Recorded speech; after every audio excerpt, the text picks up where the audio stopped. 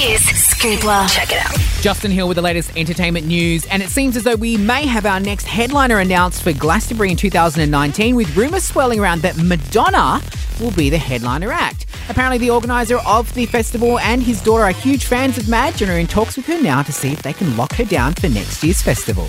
And it seems as though Ariana Grande and her new fiancé Pete Davidson are taking their love to a new level, with Pete getting a total of 3 tattoos in honour of Ariana. So far he's got a dangerous bunny tattoo, her initials AG, and they've both got matching hand tattoos to symbolise their love.